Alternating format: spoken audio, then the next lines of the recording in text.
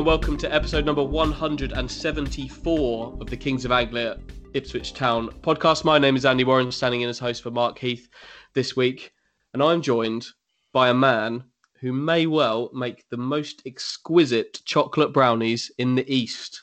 Stuart Watson, how are you? Yeah, good, thanks. I'm glad you enjoyed those.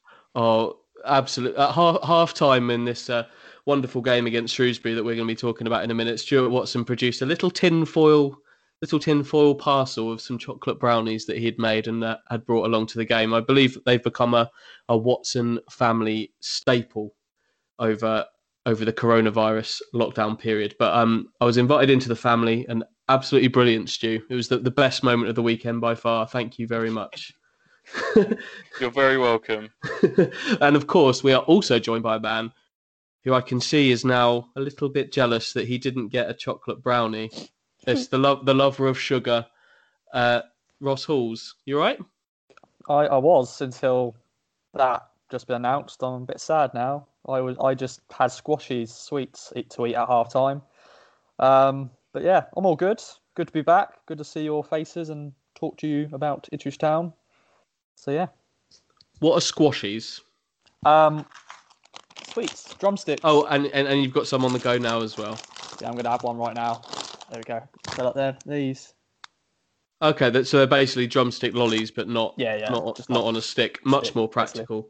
Basically. Yeah. And that was your halftime treat during after what was a pretty miserable first 45 minutes of football at Portman Road at the weekend. That's what we're here to talk about. Of course, it didn't get too much better after halftime, but remarkably, during those 45 minutes, Ipswich Town found a way. And we're here discussing a game in which Town won the game in the 97th minute, which in normal times would probably have had a very excitable Mark Heath beginning this podcast about a dramatic game of football at the weekend that resulted in 3 points. But this one feels a little bit different, Stu. This isn't your normal 97th minute pandemonium winner, is it? There's undertones here.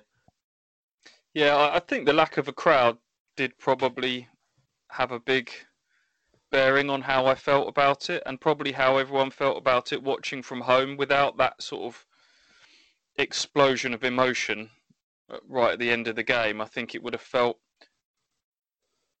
more like a win. And I used that phrase on Twitter over the weekend, a win that didn't really feel like a win. And I had a few people kind of say, what a ridiculous thing to say, any win feels like a win.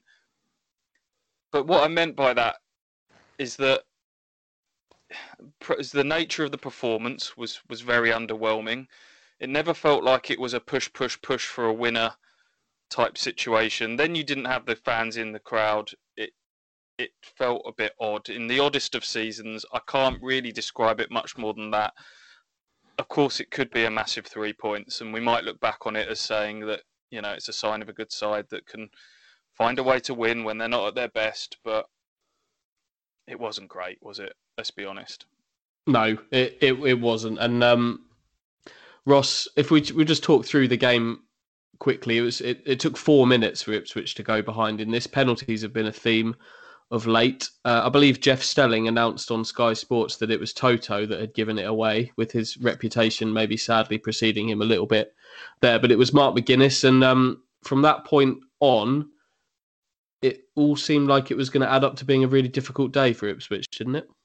Yeah, it was. I think any team to go behind at home early on is always going to be a struggle, and there was just nothing in the first half. It's probably the worst first half I've seen this season for Town. I was just shaking my head the whole half, just like, what is going on? Like, why aren't we, providing anything? Not many chances created, and I turned to the other photographer next to me and I just went, well, that was not good, was it? So yeah, try not to swear there. Well done me. But yeah, just added to the misery of the game.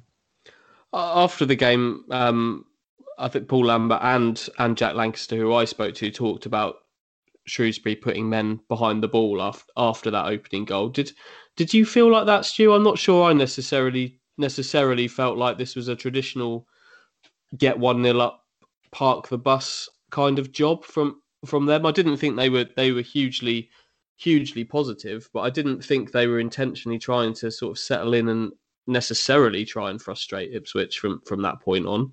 No, I think the Paul's post-match comments kind of rather overstated. I think, like you say, that sort of, it was made out to be, well, they had a 5-4-1, got their early penalty, parked the bus. It's hard to break those sort of teams down. They were organised. As is their right. They're a team that are battling relegation this season.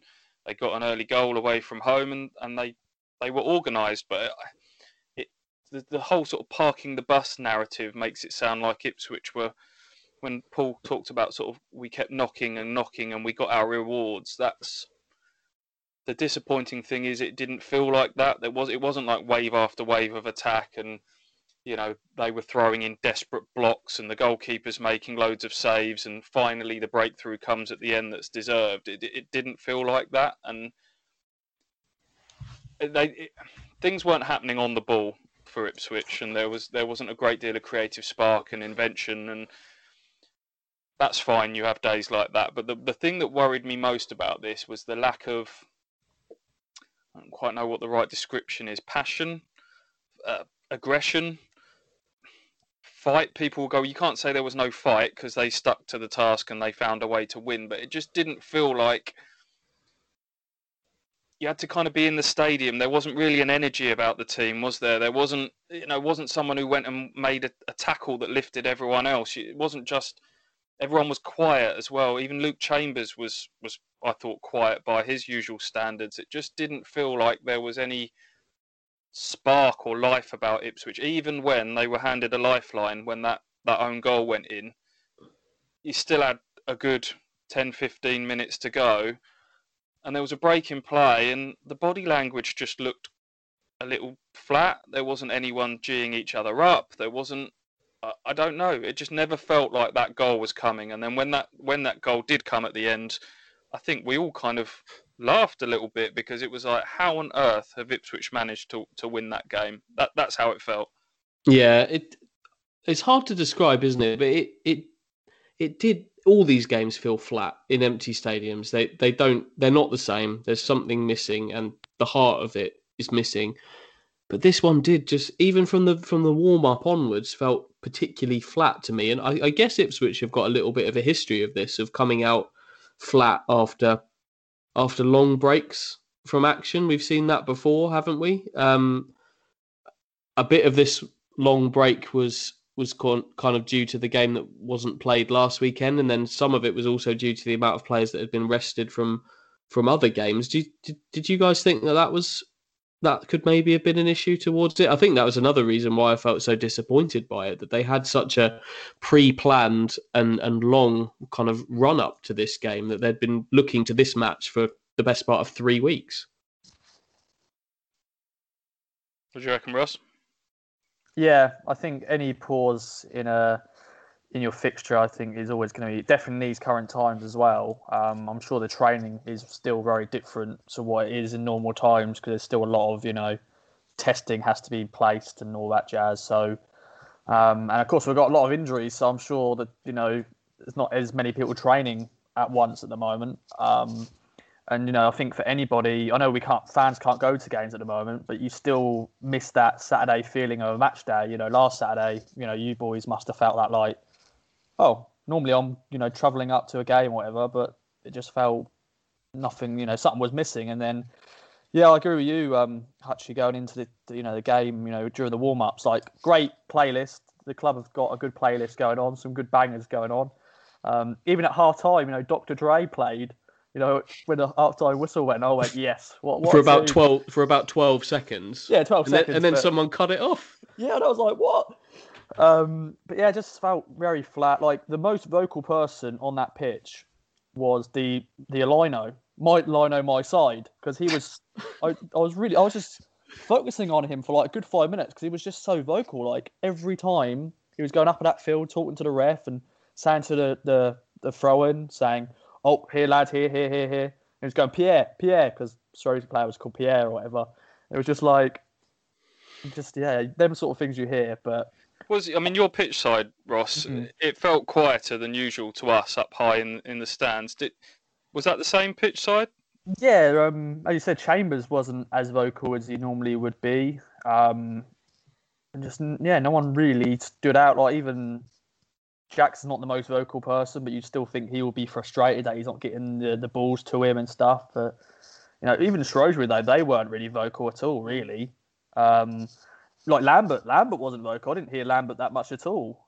Even Stuart Taylor. So I was thinking, is this like a training game, or what is this game really? And I was very deflated, as I'm still a big Town fan, so like late winner, of course, you love late winners. I'm sure the players would have been jumping into the crowd because they're scoring a late. Well, definitely because it's a local lad scoring. But I just felt, as you guys laughed, I just went, how have we just won this game? Like, I thought we were about to lose this game, and now we've won it. And I just was just like, going.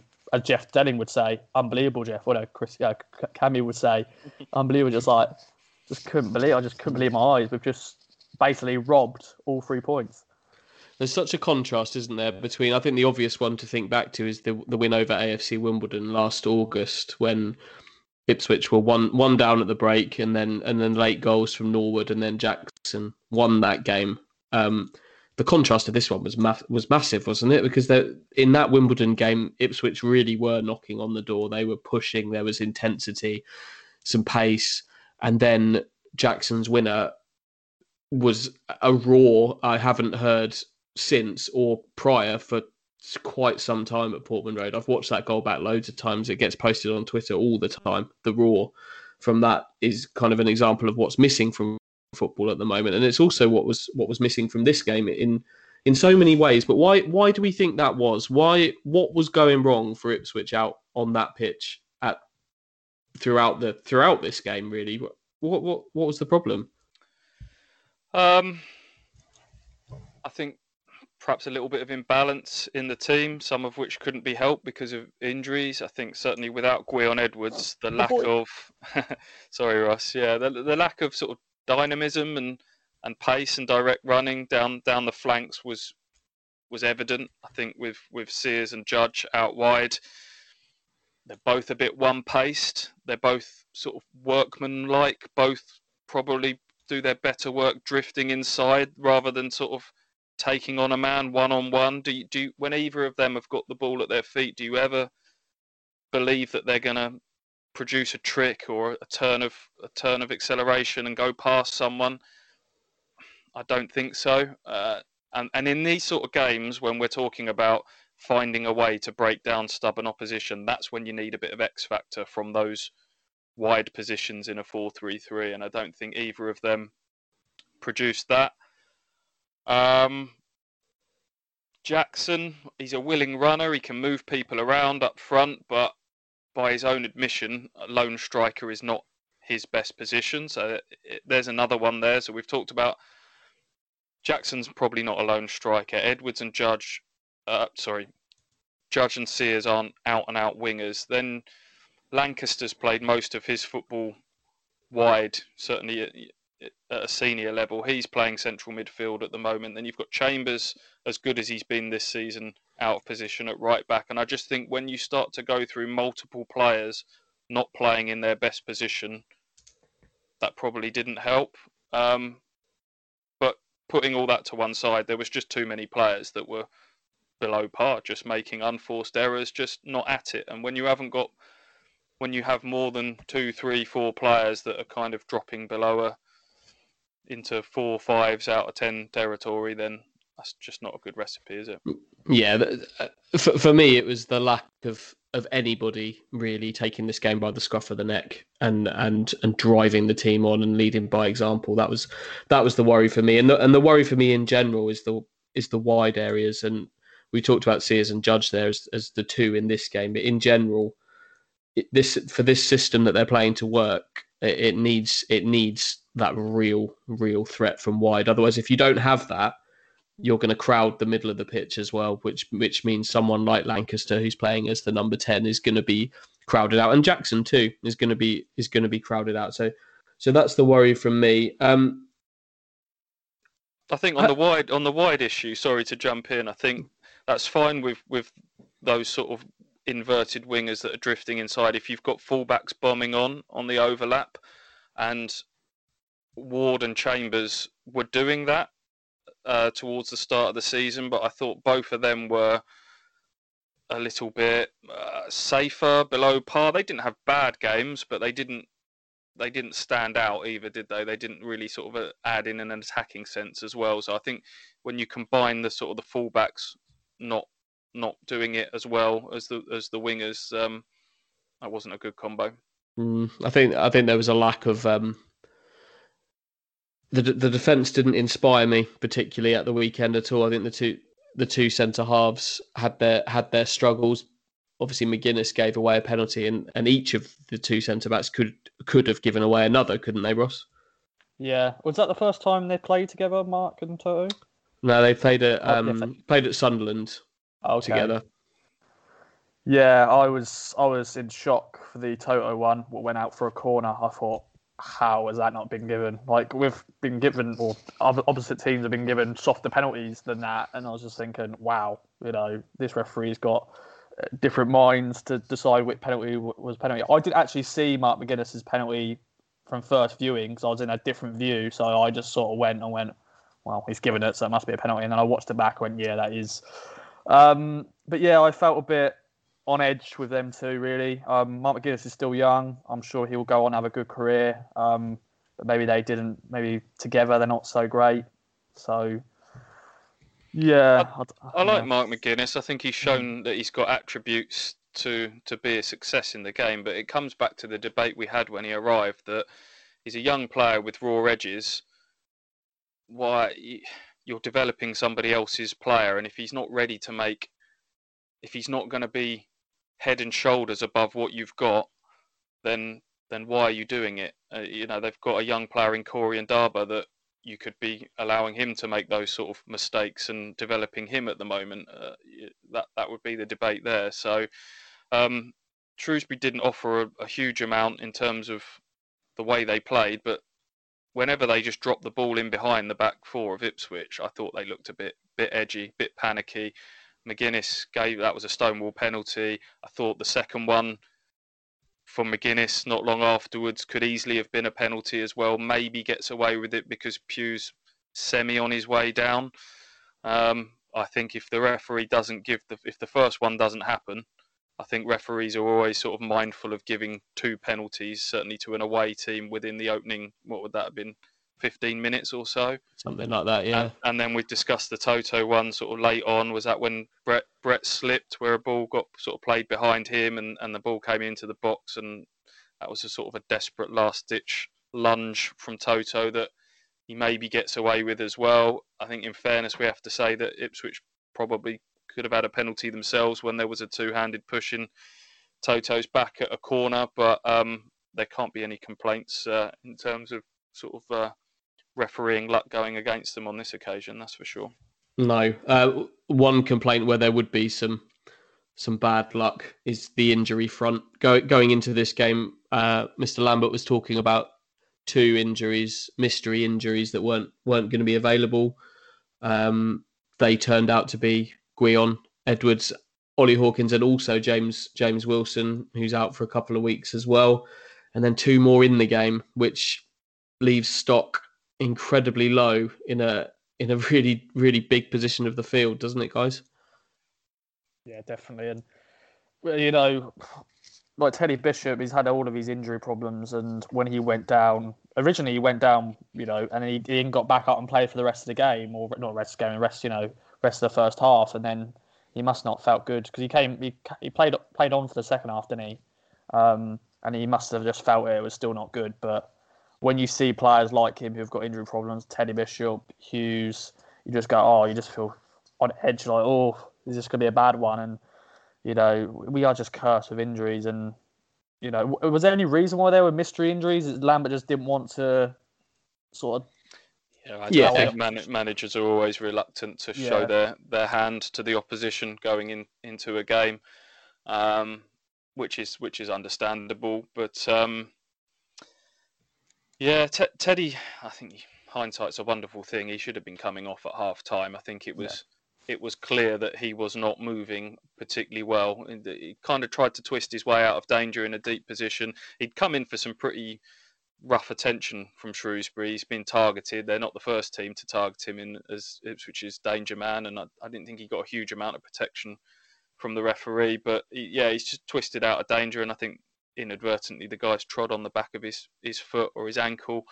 But he'd gone beyond that sort of 5-minute run it off period and still wasn't moving particularly well. And he's obviously said at half time, give me another 5 minutes, as all players do. Maybe that should have been taken out of his hands and taken off, because he came out at the start of the second half, and within seconds of the kick-off, we looked at him and he just was hobbling, couldn't move properly. And that robbed Ipswich of another window for a substitution, actually, because even though you can make 5 subs now, you can still only have 3 windows within the game to make them, plus half time as well. So that did Ipswich out of a potential window for a substitution. It's an ankle injury for him, which by the sounds of things is fairly serious. Was that the words used by Lambert? So I don't know what we're that says to me months rather than weeks. Looks a bad one was the phrase that Paul Lambert used afterwards, who looked pretty downbeat, talking about the injuries, as you can imagine. Guyon is a hamstring in training. Hamstrings normally depends whether it's a pull, a tear, what grade it is, but that I would imagine that's a couple of weeks normally for a hamstring at the best end of the scale. John Nolan's gone off with a groin problem. He seems to have had various muscle injuries on and off. I can think of calf seemed to plague him for quite some time as well. So we've gone from talking about central midfield being the most ridiculously overstocked position in the squad going, down to bare bones. I mean, who would have thought that Ipswich would have been finishing a game with McGavin, Lancaster and Hughes as their central midfield 3, not that long ago. It's crazy. So it's just as well they didn't let McGavin go out on loan before the window shut, because they'd be struggling now.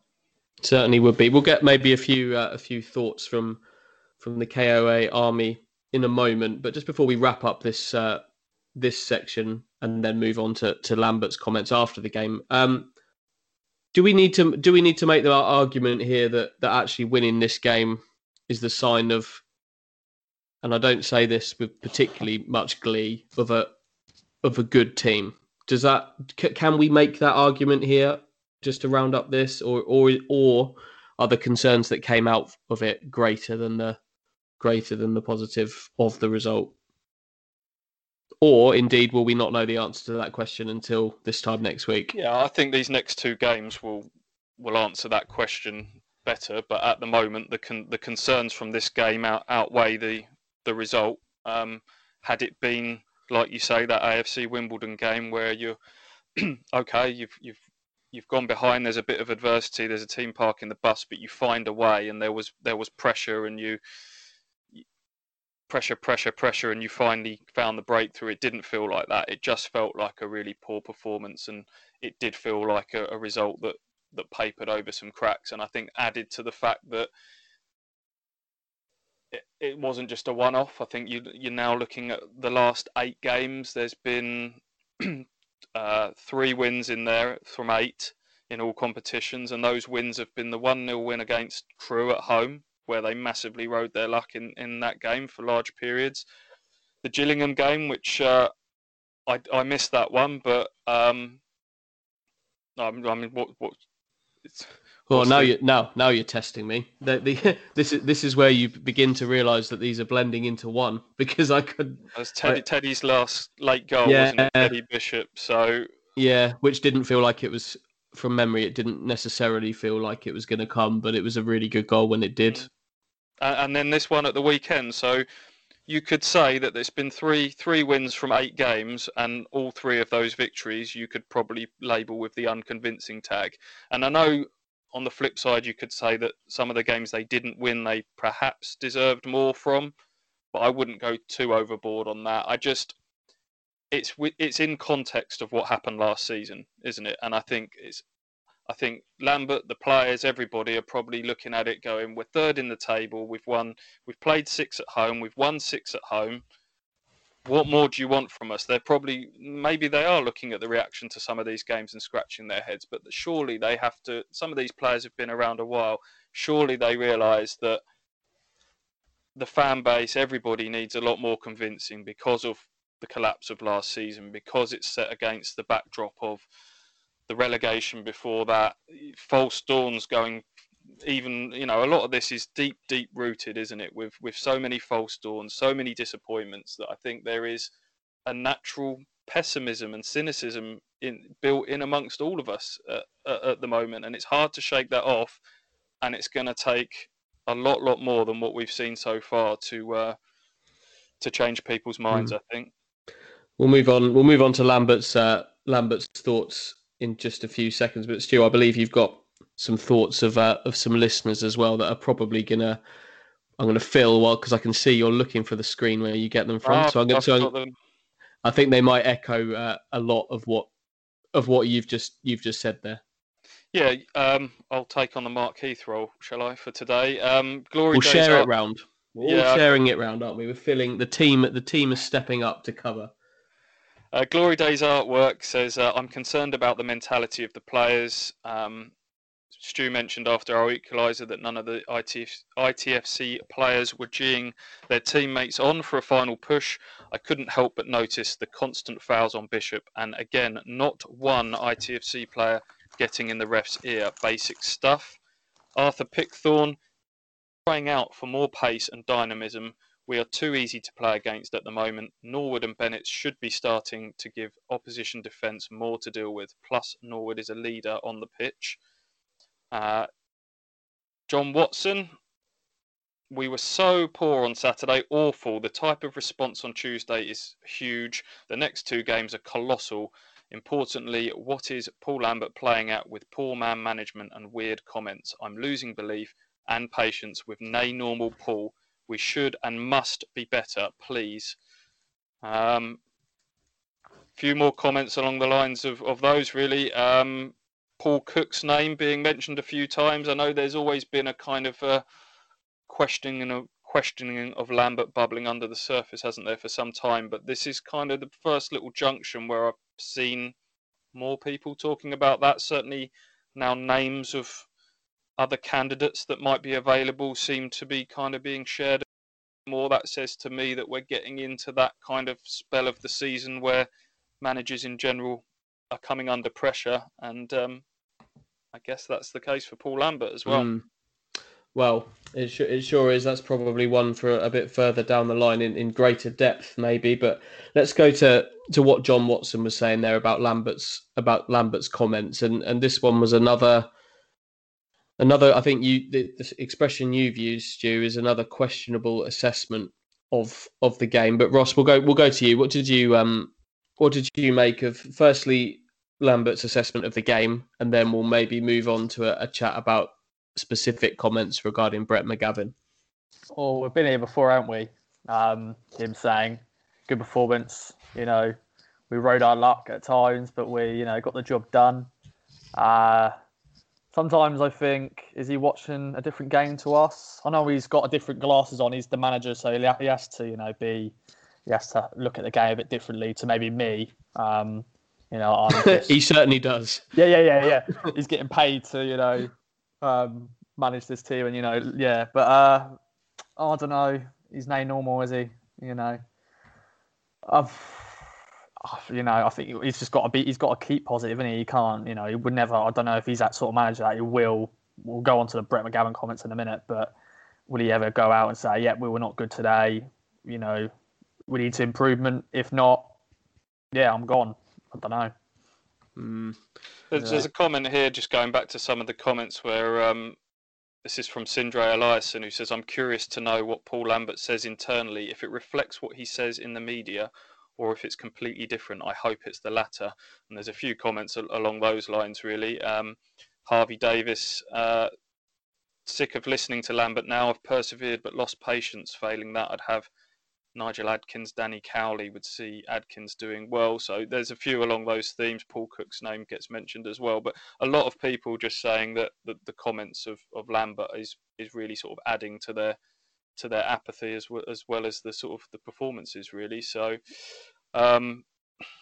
managers are always going to kind of speak differently publicly than they do internally. But I do think that this was always a debate around Mick McCarthy, that his words in the press got over picked through and over analysed, and media duties is just one small part of their job and shouldn't be what they're judged and analysed on. It's what they do with players. But I do think the way they deal with press conferences is a reasonable indication of, if they're failing to inspire the wider public via their press conferences, then that surely is a reasonable indication of how inspiring they are behind the scenes with their players. And I don't know, this whole kind of we're playing incredible football, we're dominating games. I know there's no fans in the stadium, but you've still got 3,000 odd people watching via their laptops at home, and I think you can fall into a trap of treating people like idiots if you're not careful. They know we're not professional footballers, managers. We haven't been in the game, but I think we know what's good and what's not to a degree, and people are getting a little bit fed up of that now. And that was an easy one to deal with post-match on Saturday. We were nowhere near our best today. We know we've got to be better than that, but we found a way to win, and that's a sign of a good side, and put all the emphasis on those sort of things. But he just seemed to get embroiled in a bit of a strange tit for tat with Brenna Woolley from BBC Suffolk, which kind of started with, wish you weren't so negative about the performance, and then turned into a sort of a few strange comments about Brett McGavin. Yeah, let's move on to those. I'll just read out what Paul Lambert said about Brett McGavin for those that may not have seen. It was a pretty simple question, wasn't it? You must think that McGavin justified his selection in that position ahead of Andre Dozzell. That was essentially the question. And Lambert replied, "He must be a favourite of yours," that's to Brenner, "because you wax lyrical about him all the time. My standard is maybe a little bit different from yours. There's some good things in there, and there are some things that he's got to get 100 times better with. The kid came in and done a good game. He's got big shoes to fill. He's got a really good range of passing, and I think he's better than what he showed today. But that's what we've got in that position at that moment behind Dozzell." The phrase that jumps off the page there is, "But that's what we've got." That would be the bit that would be the punch to the stomach to me if I was Brett McGavin. Let's not get it wrong. I don't think he was outstanding. I don't think he was anywhere near as good as he was against Portsmouth in the cup game, which was when we were waxing lyrical about him, because he was whipping in swinging corners underneath the goalkeeper, was a set piece threat. His range of passing was really good. He wasn't as good as that on Saturday, but he certainly wasn't the worst of a bad bunch. I thought first half he was one of their better players. He kept showing for the ball, showed a bravery in what is a really difficult position. Some things worked, some things didn't. But it's his second league appearance, senior league appearance. And you have to have a little bit of grace there. And they need him again on Tuesday night because Dozzell's still suspended. The midfielders are down. That's just terrible man management to kind of talk about him publicly like that. If there's some issues with a young player, things that you want to see him do better, talk about those privately, but big him up in public. It's an easy one. That was a free hit at giving a young player a little bit of a confidence boost in public. You don't have to go overboard with it, but just say some nice things. Certainly you don't need to go as negative as he did. No, it's almost a case of it's not what you say, it's how you say it. Because the tone, I think, ignore the words, the tone of it was, he's a good young player, but he's got a lot more to learn. Absolutely fine with that. But the way of saying it just wasn't great. Wasn't great at all. And like you say, he's going to be needed going forward. Let's draw a line under a my issue with it, sorry, just to add one more point, is that the senior players haven't. I can't remember the last time that Paul Lambert spoke about that way about some of his senior players, and the senior players are the ones that need to step up now. We mentioned Sears and Judge and others like that are not hitting their own high standards at the moment. But Paul's been quite happy to talk about Luke Wolfenden during pre-season, who slightly strange that he's not in the team at the moment when he's a player under a long-term contract, a real asset, financial asset to the club. We had the whole issue with Dobra and El Mazouni not earning the right to be in the squad photo during the season. It just feels like young players, to me, can be easy targets in these situations. That's how it feels to me, and I just don't think it's. If you look at modern man managers now, this whole kind of you've got to earn the right, and you've got to.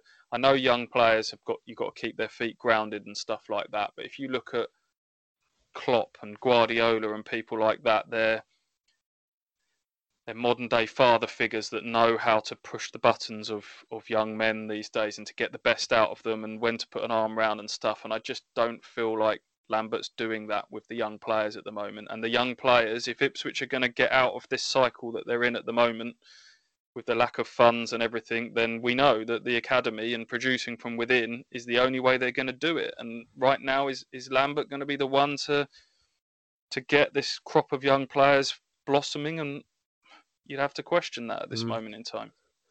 I think that's a podcast in itself, isn't it?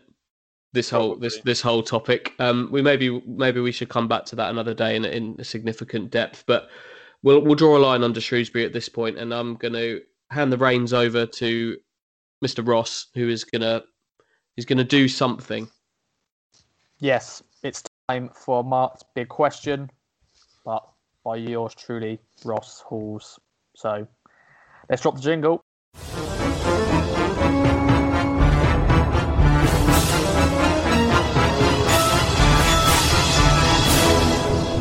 Mark's big question.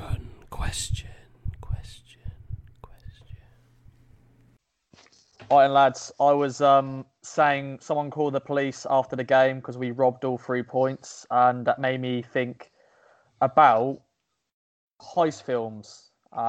So the question is your favourite heist film or series, because there's that Money Heist on Netflix, which is pretty good, but it's dubbed. I don't like dubbed things, where people, just English. It's English voices, but it's actually a foreign TV show. But anyway, another story for another day. So yeah, heist films. Are you a fan of them? None of that foreign muck, please. English TV for me. No, I don't mind foreign TV, but just don't dub it with English voices because it just looks stupid. But anyway, go. I've not seen it. I can't comment. But I would say my favourite heist film is Reservoir Dogs, which the heist, you don't really see it particularly, but it is there, and the whole thing is centered around a heist that goes wrong, and it's a film I've watched a lot. I think I had to analyse it in significant depth for an A level, and managed to come out the other side still really liking it. So I'll put that down as a success. Cool. Have you got any to do? Heist films. The Italian Job, classic. You're only supposed to blow the bloody doors off. That's an uncanny Michael Caine. No, Ocean's 11 seems a bit obvious. Would you consider Drive a heist film? I haven't seen Drive. It's a good film. Yeah. Is he a driver after a heist? I can't. Yeah, I'll be honest. I've just Googled heist films while we're talking, and Drive has appeared on the list of posters. I know it's a film I like, but I'm now starting to question the storyline to it. He's the heist getaway driver. He's the getaway driver, isn't he? Yeah. So yeah. Okay. Good chat, fellas. Yeah. There you go, Ross. Bail me out here. There's another film called Baby Driver, which is pretty good. It's got a good soundtrack, and Edgar Wright directs it, who's the man behind Shaun of the Dead and Hot Fuzz. So, yeah, good film. Just don't mention Kevin Spacey because he features in it. But move on. Not really allowed to talk about Kevin Spacey, are we? No. I am currently rewatching House of Cards, and I feel quite bad. I feel quite bad for doing it, but I won't lie. I still think it's really good. So I'm not gonna stop. Do you have anything else to add, Ross, to your segment before we move on to the Hull game? I don't see us stealing all 3 points against Hull. So yeah, move on. Perfect. The king of the segue has been crowned. Mark's been replaced. Hull, the leaders, come to Portman Road. Ipswich having seen off a team who were 22nd in League One. Now the leaders come, and these games against Hull and then Charlton will go some way to deciding which way the tide of opinion goes. Because I know I certainly have been waiting for Paul Lambert and his team to answer questions. Can you right the wrongs of last season? And one of those major wrongs was not being able to beat promotion rivals. They couldn't do it, quite simply, last season. I've got the stats here if you want them. Hit me. Of the 10 teams that finished above them, the record was 1-2, and they were quite early in the season. That was away at Fleetwood and away at Gillingham. I'm struggling to count that Gillingham one as being that seems even more fringy to me. But yeah, it's pretty damning, isn't it? So of those 2 wins, they were both early. I think they were both August, September time, and one of them's Gillingham, and then it's drawn 8, lost 8 against the teams that finished above them, and that's kind of bled into this season a little bit so far. And they've lost at Lincoln, who are currently 6th, and they've lost at Sunderland, who are currently 8th. So whether you chuck the Portsmouth game in there as well, who they've obviously lost to in the Cup, I know that was a much changed side, but yes, I think until they win one of these types of games, there's still going to be a lot of question marks hanging about. What do we make of Hull? I'll be honest, I've seen a little bit of Hull, but a lot of it was in a 4-1 thumping that they had. I think it was 4-1 at Fleetwood. It proves they can be beaten. What do we make of Hull and also Ipswich's chances? You've kind of alluded to it a little bit already, Ross, that you're not feeling particularly confident about this one. No, they beat MK Dons 3-1 on the weekend, which is a good result. Good old John Watson, who does the game day extra time. His dad is a season ticket holder at Hull, so he's watched all their games. And apparently, he said they're not actually that very good, but they're top of the league, so they must be somewhat doing okay. Of course, they got Josh Emmanuel playing right back for them, so he'll be returning to town.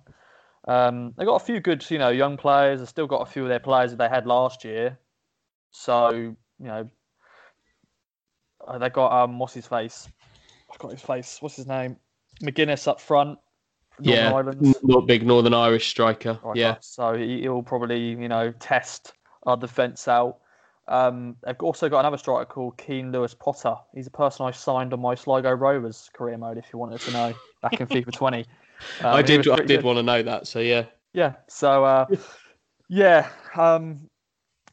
they haven't got, because last time we played Hull, of course, was in the Championship, and that Polish guy scored 2 goals against us, didn't he? Grzycki. Yeah, that's the one.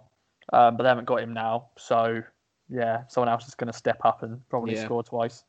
There's a fair few players have gone, haven't they? Like Jackson Irvine and players like that. But they've got some good players, sort of good ball players in midfield in Honeyman and Richie Smallwood as well. Adelican is another one that we've seen before. Daniel Batty as well. Don't know if he's a relation of David's. I'm going to say no, disappointedly. But no, I think I have looked that up before. Can we just say yes? Yeah. David's boy Daniel. Yeah, in midfield. Let's talk about these fullbacks. 2 Ipswich Town cast-offs. Let's call them cast-offs. Josh Emmanuel, who at times he looks the embodiment of an athlete. He showed some really good signs very early in his Ipswich career, but spent a lot of time out on loan. Callum Elder at left back, a loanee that we didn't see an awful lot of in the end. But by all accounts, Stu, they're doing the business. It's probably a sign of where Ipswich are at the moment, because they're both players that when they left, I don't think there was too much of an outcry. There was a sense that Josh Emanuel probably hadn't kicked on as much as people had hoped. There was always a discussion that as good as an athlete as he was, and going forward he was strong and powerful, there was always a few question marks about his positional sense defensively at right back. Callum Elder, hard to judge him because he came in midway through that relegation season, but he made a few mistakes in there and probably hadn't done quite enough to kind of convince people that Ipswich should sort of go out and get him permanently. But here they are, two of very much the key players in the whole side that sits top of the League One table at the moment. And as well as Chambers and Ward have done at the start of this season, they're not the long-term solution at 35 years of age at both of them, are they? And Emanuel and Elder of decent ages that could go on and get their careers very much well on track again. I think both of them got assists at the weekend, so it will be interesting to see what they're like back at Portman Road. Beware the flying fullbacks. What about this Ipswich team? In many ways, it's going to pick itself, but also some decisions to make. I think it's probably worth discussing Luke Wolfenden at this point. If there's a route, if we think A, there should be, and B, if there is a route back into the starting 11, and then the makeup of the midfield and then the forward areas as well. I guess the midfield is kind of picks itself. Would you say? Sadly. Yeah, there's no other people really to put there, is there? Only if you want to put more players out of position, possibly. I know I've said this before. Like, would Lambert change the system just for one game, just to play two up front? Because now we've got so many injuries in midfield. Maybe you can't play as many midfielders. Why not play Norwood and Jackson together and see how that goes? And then Lancaster on the wing, and Judge unfortunately on the wing, or no, Sears on left wing, and then midfield Brett McGavin and Hughes. 4-4-2. It would surprise me. It would really surprise me if he did. But I don't necessarily think it's the worst idea in the world. Yeah. Just the way that you hear Paul talking about this system. I asked him prior to the game at the weekend whether there was a way of getting two of his fit strikers into the starting 11, and he looked me kind of straight in the eye via a webcam, and was like, no, not in this system. It feels like he's pretty wedded to it. Do you think, Stu, or do you think we could see something different? I think he's firmly wedded to this. I think he made his mind up in the summer that that's the way they're going to go. It sounds like even throughout all the age groups, the coaches have been told in no uncertain terms that you play 4-3-3 and you do not waver from that. So I'd be surprised, but I don't think it's, from what Ross has just said, I don't think it's the worst idea in the world. I think Jackson plays better with a strike partner. I'd be interested to see what Hawkins is like in a two. So someone that's, you've got the physical option and then a pace option alongside him. You're short of central midfielders at the moment. Sometimes it's needs must, isn't it? But I can't see it happening, to be honest. So the Ipswich midfield, are we thinking McGavin, Hughes, and Lancaster? Is that the three that we think, or do you think Judge could move into the middle? That's the only other option, isn't it? To move Judge inside, or Dobra comes from nowhere and plays as a 10, but I'm sure he'll come into the squad, but I can't see him going straight into the lineup. So probably will be the midfield that finished the game on Saturday, you would imagine.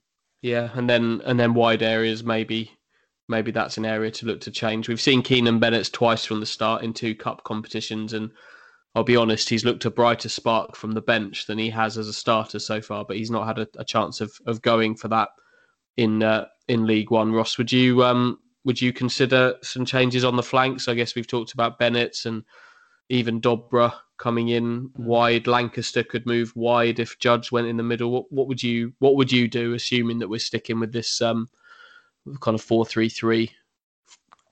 Yeah, I'd like a natural winger Keenan Bennett is a natural winger. Judge is not a natural winger. Sears isn't a natural winger. Unfortunately, Sears was just chucked out on the left wing by Mick McCarthy, and Paul Lambert's followed suit. So I think you really need at least one natural winger to play there. Once again, Jackson could go on the wing. We've spoken about that before. Maybe he could possibly go on the wing, and then Norwood up front, and then Bennett's on the left. I wouldn't mind seeing that, possibly. Yeah, I don't think we're going to see it though. No, I think we'd all like to have a little look at it, just to see. But it doesn't sound like that's going to be one they go for. I think if fit enough, I think I'd go with Norwood through the middle though, for this game. Yeah, he's looked lively in the couple of times we've seen him sort of post comeback from these latest injury problems, hasn't he? And I think he adds a bit of aggression, a bit of leadership in terms of sort of leading by example. So yeah, I hope the only positives that I'm keep kind of going to at the moment is that things could turn for Ipswich with a fully fit and firing Downs in midfield and Norwood up front. I think those two could make a huge difference. I know people will say, what about Vincent Young? I'm slowly coming at peace with the fact that the less we hear about Vincent Young's time frame isn't great for me. And I think, could be another month before he's back, another month before he's up to speed. The season, I think the narrative is written by then. But I think Downs and Norwood, hopefully, Norwood is obviously sort of back on the fringes of it now. Downs hopefully can get back and going again, and those two could make a real difference to the balance of this side. And while we're talking about team selection, Andy, we were talking about the makeup of the back four and Wolfenden coming in. You had a little theory as to what you might go with as a back four. Let me try and remember. Yeah, I did. This was as we were walking round the back of the North Stand in the pitch black, wasn't it, the other night? It's maybe a bit drastic, but dare I say it, I might even... I'd fancy a back four of Donacien, Chambers, Wolfenden, Ward. It's drastic. It's drastic. Maybe you even would call that rash to suddenly drop your two centre halves, but wouldn't devastate me if that was what they ultimately went with. But I would be surprised if Wolfenden doesn't come back into this side. Do you think, Ross? Yeah. I do feel sorry for Janoi sometimes. He doesn't even get into the 18, does he? Doesn't get he plays a full 90 against Portsmouth, does okay. He's not even in the 18. Kenlock gets chucked there and still make him travel though. He's still sitting in all these away grounds with his hood up and not involved. No, I would look. I think he's fully aware of where he sits in the pecking order and the standing of things. I think he's quite a realist about that. But you know what? I wouldn't be against that back four that I just mentioned. Being a bit more sensible about it, I would probably would go with Chambers at right back, and then maybe Wolfenden and Ciala and Ward. That's probably what I would look at doing. But we shall see. Just to finish with, before we get to any kind of predictions, can either of you offer me any kind of positivity regarding this game against Hull City? Because I think we've probably painted a pretty negative picture over the last 50 minutes or so. But hit me with some positives about why and how Ipswich Town might be able to beat Hull tomorrow night, and then you can go to your prediction after that. Doesn't have to be a positive prediction. Anyone. Hull have lost 4-1 at Fleetwood, as mentioned earlier, so they're not invincible. I don't think anyone, by all accounts, I was speaking to a few other reporters, League One reporters over the weekend, and the picture I'm getting painted is very much what Mr. Jimmy Walker opined on Twitter recently, that this is a very average League One division this year. Even Peterborough, who are second, by all accounts, I mean, their results have tailed off, and it sounds like theirs was a tale of not playing as well as results suggested at the start of the season, and they're probably missing even Tony more than that they expected. And you can go, I mean, we've seen Sunderland with our own eyes. I didn't think they were anything special at all. And you could probably go through a few of them like that. You know, Portsmouth put out their full strength side, and Ipswich's kind of weakened team gave them a decent game recently. So yes, Hull are top, but that's not to say that we should be sort of in awe of Hull coming to Portman Road. Maybe they might look at Ipswich's performance at the weekend, and hopefully they'll be caught by surprise of a much improved performance, because surely Ipswich can't be as poor as they were. And I think it will be a completely different game as well. Hull will come here and try and play, and not sort of put people behind the ball, and that could. And there's a lot of heavy lifting being done by the word "could" here.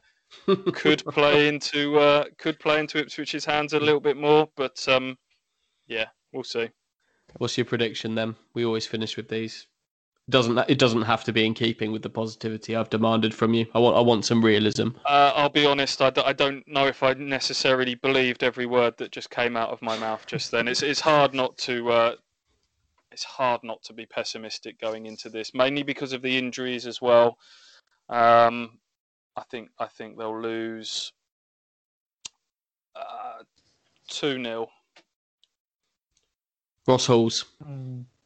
Now, we've already beaten a relegated Championship side this year against Wigan. I know they were in an absolute mess, and Hull City are in a different scenario, but they did finish 24th in the Championship like we did the year before. But yeah, I don't see us getting a win in this game.